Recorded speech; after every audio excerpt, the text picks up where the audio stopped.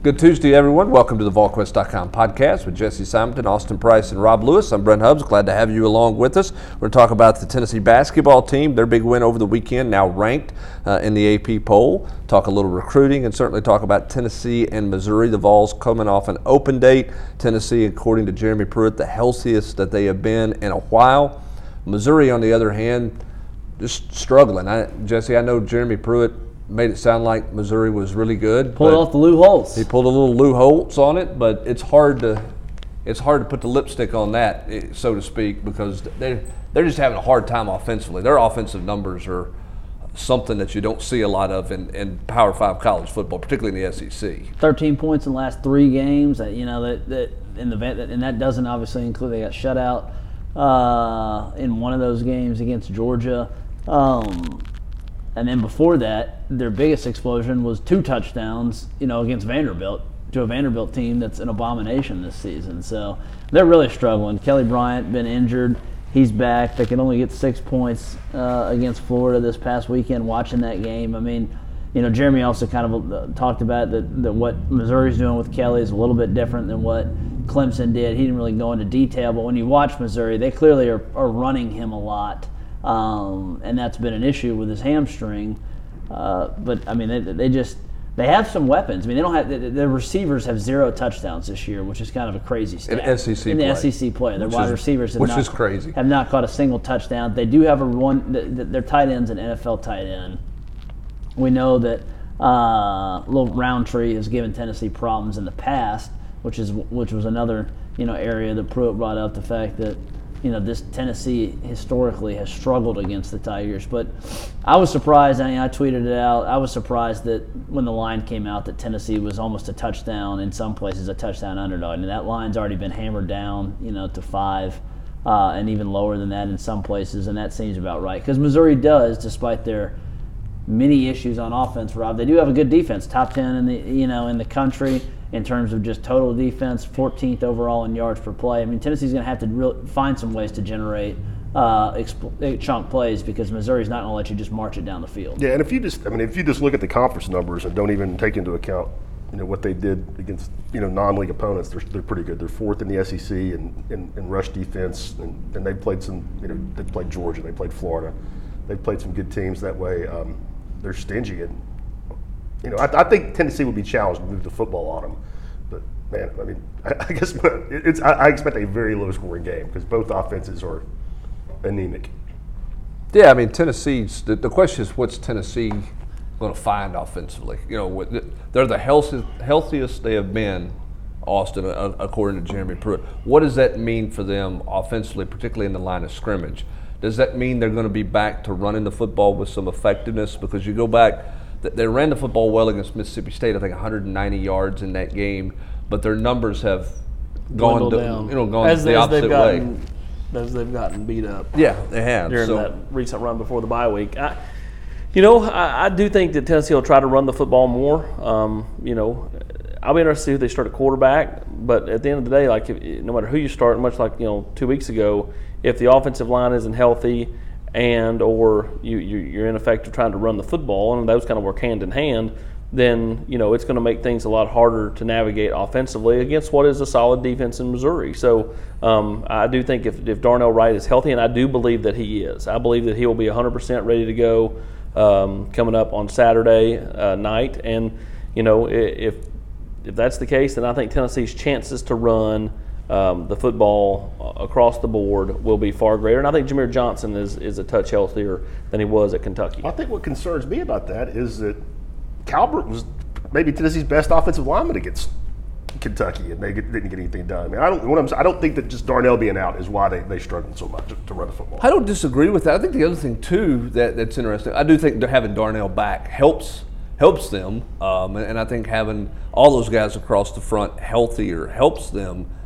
But I wonder a little bit, Jesse, where's Jim Chaney's confidence in even calling running plays?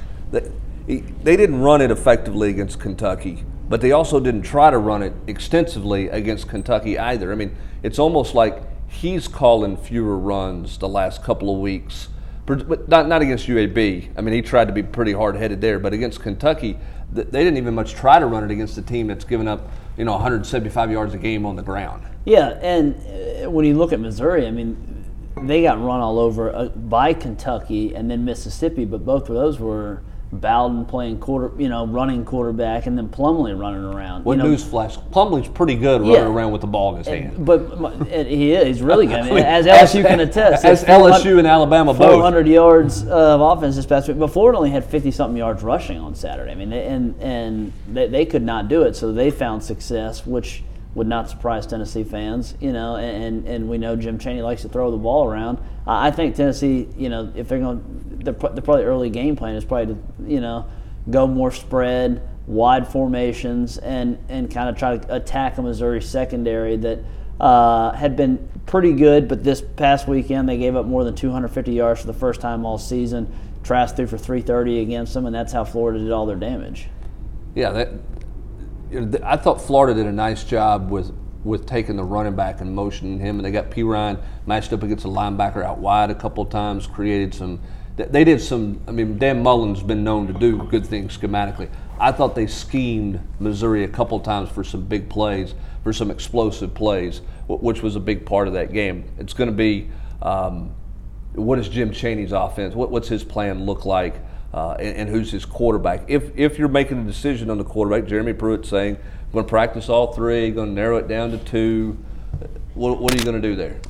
This is my theory, or actually this is my hope, that your thought. Derek Dooley has already lost to the two Kentucky teams that started receivers at quarterback. Why not start Jawan and make it 3 total that Derek Dooley teams have lost to starting quarterbacks? I said this a week ago. I mean it. If you're wanting to continue the whole mojo thing of him coming off the bench, you roll out there Jawan and the Wildcat the first play, and then you go to JG. I think he's earned the right. For every reason that he lost it, he's earned it back. And so, in my opinion, he's the guy you should roll with on Saturday. Jesse asked Jeremy the question on Monday about him having a smaller apparatus on his hand. I would venture to say that it will be smaller. I don't know that to be a fact, but I do know that he said that a couple weeks ago when I asked him about it, the plan was for it to get smaller as he got healthier. Well, we're now how many days past removed of the Kentucky game, and he's not really done anything in over a week. One would think that he would be, starting to see some of the girth of that thing on his hand come off. Yeah, he's going to be, by the time you get to Saturday, he's going to be 4 weeks removed from the injury is where he's going to be. Do you start Jared?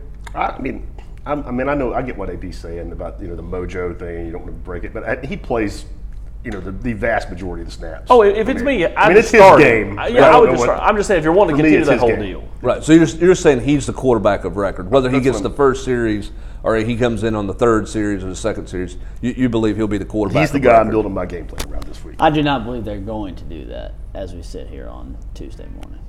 I believe he's going to play the lion's share of reps. I still think they're going to start Brian Maurer. I kind of lean with you. I just think Jeremy has, and he has been very guarded with his comments about this, about the quarterbacks throughout the season. But I think something that he said maybe a week or two ago that has probably been the most illuminating of any of them was that he doesn't think the other guys, meaning Shroud and Maurer, and we believe Maurer has the leg up on Shroud, that they would be as comfortable going into the game as the number 2 guy versus Jarrett. Now, if Jarrett struggles, do you go back to Maurer? I don't know, but I think Maurer's going to get a series or 2, and then Jarrett's going to play a lot, and then maybe Maurer goes back in for 1, and then Jarrett finishes the game. I just think that's. I don't know if it's they can call it mojo or whatever. If I was the coach, I would just let Jarrett Garantano play the whole game. But I just, right now, as we sit here on Tuesday, I think Maurer's going to start and JG plays the most snaps. Yeah. At this point, you're not surprising Missouri by whoever you announce as the starter if you announce somebody now. So, I mean, if it's Jared, why not just say it's going to be Jared? Because they know who he is. They played against him. Barry Odom schemed against him for a couple of years now. So I don't know if there's a big surprise there. I do wonder, though, with the freshmen, and I don't think this is what Jeremy was implying when he said that they would not be as equipped to come in off the bench. I do wonder if you feel more comfortable playing a freshman early if you're Jim Chaney because you're scripting your first 15. It's a good point. So Thursday at practice, you're going to run through, hey, here's the first 10, 12, 15 calls we're going to make in the game. So you know everything that's coming. Which is part of the reason they got mad at Maurer. Because he didn't follow the script. Because he didn't follow the script and wasn't throwing it to the right side of the field at Kentucky. Right, but we know that Jim likes to script that out. Now, it's not exact, but he scripts out his first and tens, first, second long, second and shorts, all that. So the players are going to know, the quarterback knows what he's going to get called there. And I wonder if there's a bit of a comfort level playing a freshman that way to get his feet wet, get him into the game, as opposed to him coming off the bench cold 3 series in when everybody's making adjustments. Yeah, I think that's an astute point. All right, so let's flip it over to the defensive side of the ball. I thought it was interesting in your piece that you had over the weekend, Jesse. I knew Nigel Warrior had played well and had played better. And some of the PFF numbers sometimes can get a little bit, I think, a little bit skewed in some unusual ways. But still, the notion, the stats you had on him and what Nigel's been able to do for Tennessee is really pretty incredible for a guy who, and I know Coach Pruitt said that he's improved as much as anybody over the 18 months. Rob, I think he's improved as much as anybody we've seen over 5 or 6 weeks. I mean, you go back to BYU, Georgia State, even the Florida game. He was non-existent. He made it. I mean, we're through wasn't there a play in each game? Where, I mean, and I don't want to throw a kid under the bus. We're just Nigel taking a bad angle cost you, maybe the BYU game and a touchdown against Georgia State, and now. I mean, it's remarkable. He came into the year with 1 interception. He suddenly he turned into a ball hawking safety. He plays the run. He plays the pass. I mean, I could not be more impressed with the way he's raised his level of play. To your point, Hubs, I mean, I did that with this second bye week piece. I also had the second number, after each grade, kind of saying, all right, this is where they were plus minus compared to after the first bye week. Nigel had the biggest jump of anyone on the team, to your point about how much he's been, not through just this season, but through 4 weeks to now. His grade jumped 20 points. Now, after the first 4 games, he was considered a below-average player, and now he's considered almost elite and ranks as, through 10 weeks, the number 1 safety in the SEC. I mean, it's a pretty remarkable turnaround. So why? Why does it happen? I mean, he said that, it's about falling in love with the game again and all that. I think this sometimes, and, Jeremy downplayed this, but I mean, I've heard him talk about it specifically before. Just sometimes, a kid takes 3 or 4 years to really for things to click and understand and just the maturity level. I think that a lot of it, there is a maturity level. Jesse, I mean, we watched him this summer. I mean, just how he interacted with high school prospects that were on campus at camps, and how he kind of played that big brother mentor role and talked to them about where he's been and where he's at now and that kind of thing. I think all that plays into how you approach your own game. If you're mature off the field, I think it helps you be more mature on the field. That's the only thing I can think of. Well, I think he's clearly connected with Ansley. I think that addition has helped. There's no secret with that. I think, and this isn't just particular to Nigel, because we've even talked about it with Jarrett, but in my opinion, there's plenty of guys that it's easy to kind of have confidence when some things go well, but it can be kind of almost faux confidence where you don't really have that bounce back ability that when you make a mistake. I think Nigel's legitimately playing with real confidence now. He knows where he's going to be. He's going to play fast, and he's going to put himself in the right position. And if he screws up, he's going to jump right back up and say, all right, I'm going to get back in the huddle. I'm going to make a play next time. And that wasn't there the first 3 years of the season. I think he kind of puffed his chest out like, hey, I'm Nigel Warrior at times. But internally, we know that there was some confidence issues, whether it was, he wanted to play more as a freshman and sophomore, but he and Stoops didn't get along, or Shoop didn't get along a lot. Last year, he made some big busts. I just think this year he's playing with a lot of confidence. But credit goes to Ansley, too, because his fundamentals have improved. This is a guy who had stone hands for 3 years, was not a guy that, we've talked about it with Pruitt. This is not a guy that made a lot of plays in high school as like a quote-unquote ball hawk. And now he has more PBUs and interceptions this season than he had his first 3 years like combined. So pretty pretty impressive for a senior, and you use it all the time. I mean, this is contract year too, so they see the kind of writing on the wall. You want this career to continue, or do you want this to be your last stop? And he has certainly put himself in position to not only get drafted, but be a guy who could potentially, actually make an impact in the NFL, which I'm not sure we could say a year ago at all. No, I don't think you. I mean, I wouldn't have said that 3 weeks into this season. Yeah. I mean, 3 weeks into the season, everybody's talking about, are you going to take him off the field? When are they going to make a change? When are you going to go with McCullough? When's the youth movement coming? And now here's a guy who is Rob, just playing instincts that we haven't seen throughout his entire career. I mean, it's like he sees. It's like he's seeing the field for the first time. He's turning into the guy that every Vol fan hoped that he would be, 5 years ago when he was one of the crown jewels of the recruiting class. Yeah, he has. It's been pretty impressive to watch. Jesse, what else jumped out at you in the piece that you did this weekend and looking at it?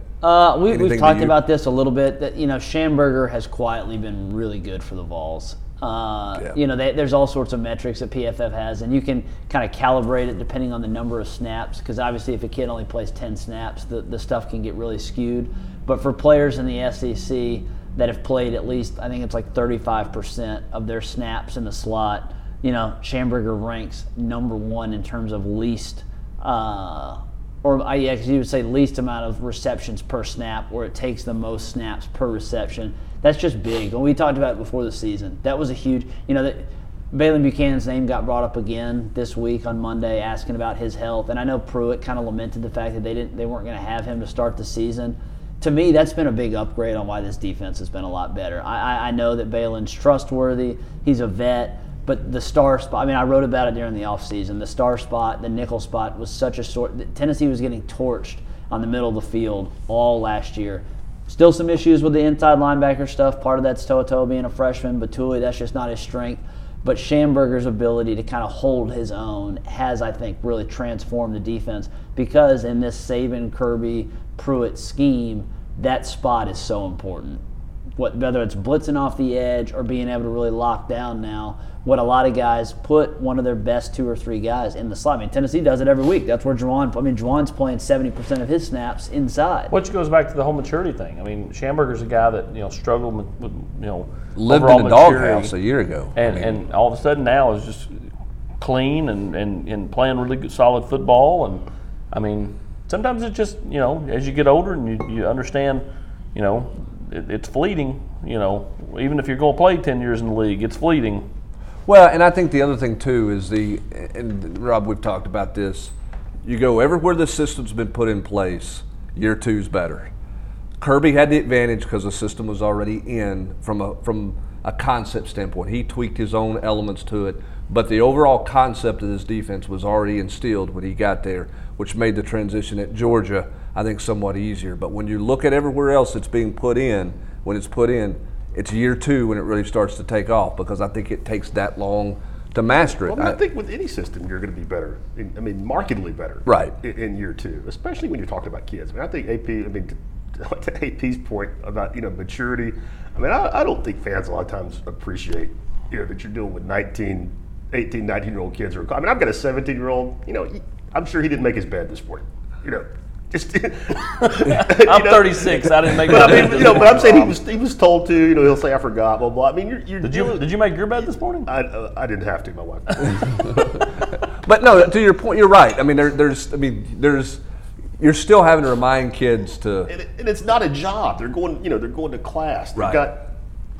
Social stuff going on. It's the kind of focus and work you have to put in to be really good and master this stuff is not something that comes naturally to most 19-year-old college students. Well, and you're exact. And to throw that too, I don't think Schamberger, for example, Jesse, I don't think he took hard coaching very well last year. I don't think that's something he was mature enough to handle. So when somebody was riding him hard, I think his answer was a shutdown deal, and not necessarily. He took how the message was delivered, not necessarily the message itself. I think the maturity factor is he and Nigel and some of these guys are accepting the message, not how it's delivered, and you're seeing some improvement with those guys. And this goes to how Rick Barnes does does business. And what I think you'll see from this staff is I think you'll see them weed those guys out in the recruiting process in the future.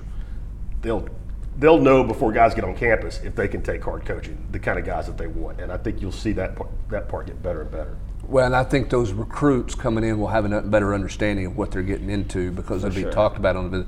Whereas this is what Schamberger, he inherited. I mean, this guy, I'm here and this is the guy I get. This is not what I signed up for. Yeah. Even though Alabama recruited him, he may not have gone there because he didn't want that style of coaching, so to speak, you know. And so I think that's a good point. A couple of just quick things for folks that didn't read the piece, but I encourage you to, that I thought stood out. Just quick hitters. It doesn't surprise us, but when you just see the numbers, Jawan Jennings leads all SEC wide receivers, including the studs at LSU and Alabama, in terms of avoided tacklers. I mean, he's just impossible to get on the ground. And he ranks just as impressively, actually checks in ahead of a couple of those Alabama guys as the number 3 overall wideout in the SEC. Tennessee's inability to generate explosive plays on the ground, Ty Chandler's really been the only one. The fact that Garantano and Maurer have almost as many runs over 10 yards, they have 3 apiece, as Tim Jordan and Eric Gray, kind of speak to the lack of explosiveness from the tailback position. And then the other one, you know, J.G. still has not been a great play-action passer, which has kind of been weird because that was such a strength for him a year ago. But part of his issues early in the season, whether it was red zone, whatever, those interceptions and tip passes, so many of those came between the numbers in the middle of the field. He was really struggling there, had 4 turnovers in that respect, multiple batted passes. He has just 1 batted pass since the bye week, the first bye week. So we've had 5 the first 4 games, 1 since. And his completion percentage has jumped up almost 10 points on throws between the numbers, and that's really helped his success. All right, last football quiz, good stuff. And if anybody hasn't read it, jump on the General's Quarters and read it. It's worth your time. It's an interesting look at this team, where they are by week 1 to by week 2. Last football question before we jump into basketball and recruiting. I'm going to give you 3 guys, and you tell me which one's the biggest surprise to you in terms of what they've done for this team and how they played. Kenneth George Jr., for an offensive guy, I'm going to say Austin Pope, and defensively Kevon Bennett. Which one of those 3 is the biggest surprise to you? Kevon Bennett. I was going to say, I would say Bennett too. You think Bennett's the biggest surprise on this team in terms of a guy, not that he's been dominating, but a guy who's just kind of come out of nowhere, moved positions, different guy? Well, he's been a great brother-in-law to have because, I mean, when DT's not, you know, necessarily been there on a play or two, Kevon Bennett's been the guy that stepped up and made the play. Yeah, but I mean that's a guy we didn't even know if he was going to get on the field. Yeah. Along the way. I mean, same with Kenneth George Jr. too, by the way. Yeah, I almost want to lean there because of the storyline entering the season. Now it changed a little bit because of Bryce's situation and subsequent suspension, but so many people were, you know, Tennessee's penciled in. They got Alante and Thompson, and they're locked in, and yet Kenneth George has been just as good as both of them all season. And as a guy who I think still hasn't grasped his full potential. He's a big corner. He's just learning how to play football. And he's learning how to play football. Didn't really play in high school. You know, took a chance to go junior college. He's kind of a guy. You know, he's kind of a guy though that, and Pruitt and some of them, if you kind of talk to them, they would probably say that he's almost the perfect type of guy for what they want to do, in the sense that he didn't come in with any bad fundamentals. Right. He was just raw, silly putty, and they were able to say, hey, you're a fantastic athlete. We're going to teach you how to play football and teach you how to do it. He obviously got a year in the system last year, didn't play a lot, got his feet wet, but he's got long arms. I mean, some of these guys come in with bad habits that they got to break. He didn't have any of that because he hadn't ever played. I mean, I'm with you there, but I'm also with Rob on Kevon Bennett because I never thought Kevon. I didn't know if Kevon Bennett was talented enough to play in the SEC. I didn't think he would be here this year. Yeah. After last year. I just didn't think he fit. Right. I think they're really all 3 really good stories. Yeah. I mean, Austin Pope even. I mean, a guy that couldn't even lift his leg up a year ago at this time, has the back surgery last December. He's playing a role that nobody likes, but he's just he's been really, really important for them, both in pass protection. And he can come back, right? And in the run game. Yeah, so he could be a nice piece next year. Yeah, certainly. 3 good stories on this team for all. And look, Jawan Jennings is a great story, but those are 3 names nobody's talked about because they haven't been out much in the media, and they play thankless roles in terms of Pope and some of that stuff. I think it's looking at the numbers. I think those 3 guys were were in there where you just kind of like, oh, okay, those guys have been pretty solid, better than even I guess I thought when you look at what they've been able to do the last 4 or 5 weeks. All right, let's go to hoops. Let's get to hoops right quick, Rob, and then we'll circle back to recruiting. This Tennessee basketball team, they don't have size. They've lost all this stuff. Lamonte Turner can't make a shot, yet they go on the road. They travel halfway around the country to go to Canada to take on Washington and play their best basketball game. How surprised were you at what Tennessee got done on Saturday?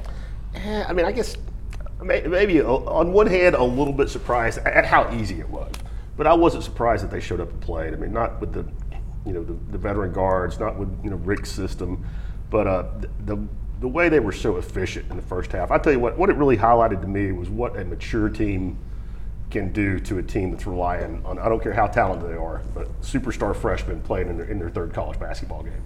Now, which is a reminder to everybody for what's coming next year. Yeah. But go ahead. Yeah, I mean, those two kids are, they'll probably, top 10 draft picks probably, Stewart and McDaniels. And Tennessee just cut them up. What impressed me the most was how, this speaks to coaching, this speaks to the players, the maturity that they approach the game with.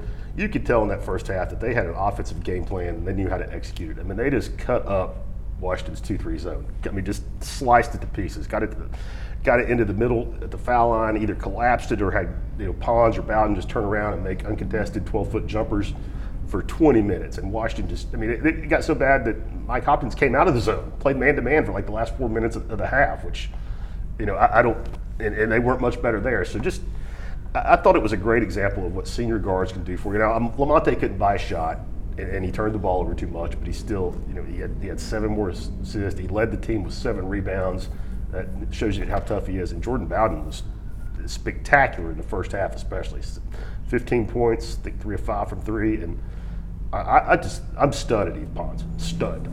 Well, how can you not be? A couple of things before we get to Pons. One, I don't know why you would ever zone a Rick Barnes offense, because everybody that's tried to zone him, I don't know that the zone has beaten Tennessee or given Tennessee problems since Barnes has been here.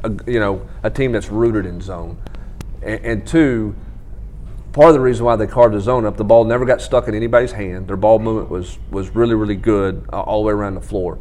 And then back to Pons, there's no way Rick Barnes and his staff thought that was coming for 3 games. Now, look, I get it. He's improved, all this other stuff. But there's no way anybody saw this coming. No, I don't think. I mean, everybody was telling me he was going to be better. He's going to be better. Yeah, but I still thought he would be an offensive liability.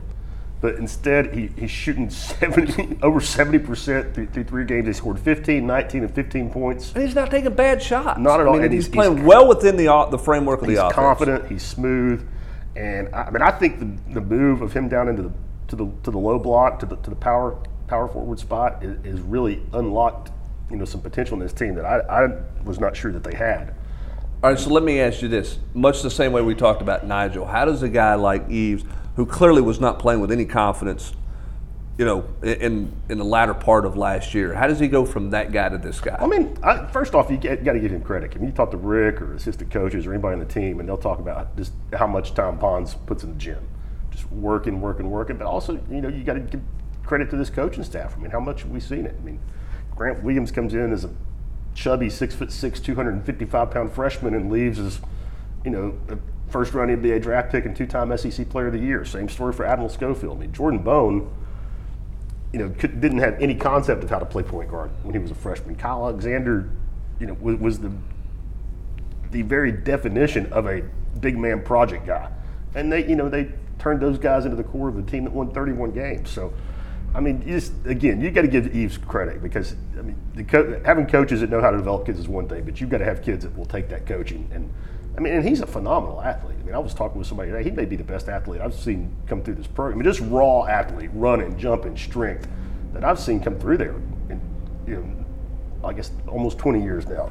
So he's got some tools to work with. But, man, I mean, the kid has worked his tail off. And I think last year he just hit a rough patch and his confidence just plummeted. Started shooting way too many threes. And he was playing away from the basket. And not to mess up. He was he wasn't being. I mean, and Rick will say this all the time. Like, this is the one thing you can't be for me is tentative. And Eves was tentative. I mean, he was just afraid. He was afraid to screw up. He's afraid to let guys down. And I mean, the confidence is just at a whole different level. Don't you think it helps the confidence and not being tentative when, this year, he knows he's got to play well. A year ago, though, he was tentative to let Grant down, Admiral down, Kyle down. Those guys aren't here, and I get you could say you're tentative to let Jordan or Lamonte down, but it's different. I mean, I think he knows, Volquest knows. They don't play supportive roles anymore. They're the main guys down low. They're ready for it. I mean, it's been a nice natural progression for those kids. I mean, they've had the chance to sit back for 2 or 3 years, and like last. I mean, Eves knew if he screwed up, Jordan Bowden was going to come in, and probably in Tennessee would probably be okay. And if Eves screwed up bad enough, Jordan was coming in, and Eves might not get back off the bench. But he's going. I mean, he's going to be able to make a mistake and either stay on the floor or he's going to get back on the floor. And he's ready for it. Yeah. I mean, again, you guys know. I mean, I'm not saying Tennessee's going to win the SEC championship, but I also from the start have been saying they're not as bad as they're not going to be as bad as people think they're going to be. And how they looked on Saturday is why. I mean, they know how to play the game. They're smart. They're very, very tough. Well, especially it helps that the SEC's not very good. Well, I was going to say to this point they not play very together. Good. They right. play together and kind of have this, even though they're in Josiah and some new guys. Whereas you see a team like Florida that has all this talent allegedly, and I mean they can't hit a shot anyways. But that they play with no pace, they play with no rhythm. I mean they have gotten off to very rough start. It's like they have no feel for each other on the floor. Chemistry matters more in basketball than any other sport, and offensive line I think is a close second. It's a small sample size. You're 3 games in, but I think if they can continue what they're doing right now, it's phenomenal for to me the growth of Josiah James because. The guy comes in, he's got all that expectation, he's a 5-star and all this and that, but he's playing a role where, he doesn't shoot it that much, on a nightly basis, does other little things, assists, steals, rebounds. He was good on Saturday. Yeah, correct. 9 points and didn't miss a shot. Yeah, 4-4 filtered in. My point though is when you've got 14 from Volquest, 15 from Pons, 16 from Lamonte and 18 from Jordan, it allows a guy that was probably coming in with a little bit of pressure on him to just kind of ease in. It's like instead of jumping right into the deep end, you get in at the steps. Well, and I think I don't think anybody thought he was going to come in and average 20 points. It's not his game, but his feel for his teammates and his feel for the game, it looks to me like, Rob, the game's slowing down. He was so much better on Saturday. He looked so much more confident. He had 5 assists. Again, didn't miss a shot, didn't take a bad shot, made his only 3-pointer. And I also think playing on the same floor with Stewart and McDaniels, 2 other big-time guys that he has played with at every big shoe camp and USA basketball event for the last 3 years. Got him going a little? Yeah, I think that got him going a little bit. How worried, as we wrap up basketball, how concerned is Lamonte's shoulder in the shot right now? I mean, I think it's going to be a little bit of a concern, but, man, I mean, we kind of saw the same thing last year. I mean, eventually, he shot himself out of it. I think he's pressing a little bit with his shot. I mean, I think he's like that. But and it's an issue. I mean, if Rick's talking about it, it's an issue. I mean, because he's not going to make excuses for kids that are empty. Like some coaches want to protect a player who's not playing well by mentioning some phantom injury. I mean, I think it's bothering him. I mean, he missed a lot of time in the summer because of it, and I think. Very clearly, he was 3 of 12 again on Saturday.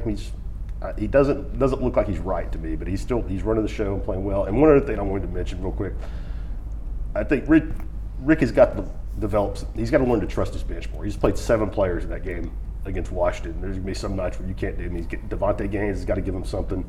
Pember's got to be able to give him something. And so that to me is the one spot where you're a little concerned right now is that they've got to find 1 or 2 more guys who can give them something. We'll see if they find some of those guys this week as they continue their preseason action and continue to move forward. We'll see how much they grow and develop over the course of the next few weeks as well. All right, let's get to recruiting here. Off week, Tennessee was on the road at the end of the week, seeing a lot of guys. Austin, you got an away game this week, so you don't have visitors. What's the top 3 or 4 things of note in recruiting, other than Tennessee's offering 7th and 8th graders and 9th graders? I mean, a lot of offers are going out there. But in terms of 2021, what's to note? I guess the kid from Nevada that's committed to Nevada is probably the biggest thing brewing right now. For next weekend, I mean, Tennessee's hoping to get a handful of guys in. I don't think Joel Williams is going to come in anymore. I think that ship is, I think Sailed. I think it's sailed more on Tennessee's part. But you're right. I mean, I think Kehoe's or Kehoe, however you pronounce it, the kid out of Nevada. His brother played at Alabama. Was recruited by Niedermeyer and Pruitt down there. That they like him a lot. And do you think he's moved up ahead of some other guys on the board? I do. Okay. I do think that he's moved up ahead of other guys at that similar position. Lenneth Whitehead, and talking to some people and talking to Chad, who obviously has had, the talks with Lenneth. I think Tennessee's going to have a real shot to get him in the end. Just because, the kid, again, went to South Carolina. It was all defensive coaches that talked to him. The kid clearly wants to play running back. And at this point, I think Tennessee's willing to give him every shot to play running back. You highlighted it earlier in the podcast, their, inability to make, big plays on the ground. And, they need somebody that can lean forward and get the tough yards, but can also, make a big enough play and be just a really solid contributor at that position. And, we all know Jeremy likes bigger backs. So outside of that, Tennessee, remains in a good spot for Omari Thomas. I think they're in a really good spot for Octavius Oxendine. And Tyler Barron, who will not do anything until December 18th. I still love where Tennessee's at there. What else going on? Well, they are hosting a couple of those guys committed elsewhere next weekend too. Not just the Nevada kid. Does Tennessee continue to push some stuff on the outside linebackers spot? Guys that they hosted this summer. That they kind of, Morvin Joseph, Florida State commit. He's gonna visit a lot of places. He's a former UF commit, then flipped. He's gonna officially visit Florida too in December. He'll be here next weekend. Banks, the Mississippi State commit. He's from. He knows some of these Memphis kids because he's right on that border, Oak Ridge or where's it? Olive Branch. Olive Branch, excuse me. Yeah, right there, Olive Branch. So he'll be here this weekend or next weekend too. So just kind of a couple other guys that. And again, we're going to get down to the nitty gritty here about Tennessee's going to have prioritized spots and what need kind of trumps something else, especially when you're talking about they like Whitehead and they wanted running back. What did they do at inside linebacker? AP listed the trio of defensive linemen they want. You add those up and you can get to 25 pretty quickly. Well, and you're not going to turn a defensive lineman away. No, and that's why as tight as the spots are, if Tennessee can land Oxendine, Tyler Barron, and then Jay Hardy wants back in, and they're going to continue to swing there. I do think that one's going to get tough to flip him back.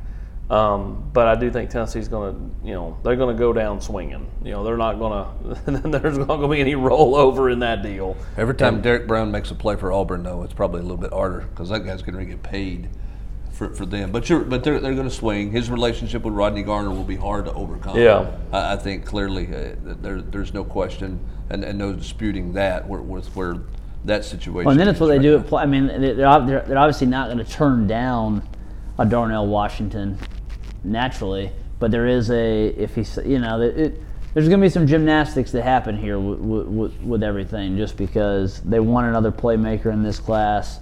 But you have to wait for Darnell. What happens with a guy like Jimmy Holiday? You said it last week on the pod. Jones Bell is likely to stick with Alabama, but you're going to get him on campus again. Yeah. So. And again, I do think that the fact that you have D'Angelo Gibbs on this team, and he's had really given the defense a fit running the scout team all year, it honestly gives you a little bit of wiggle room when it comes to you don't have to take another wide receiver.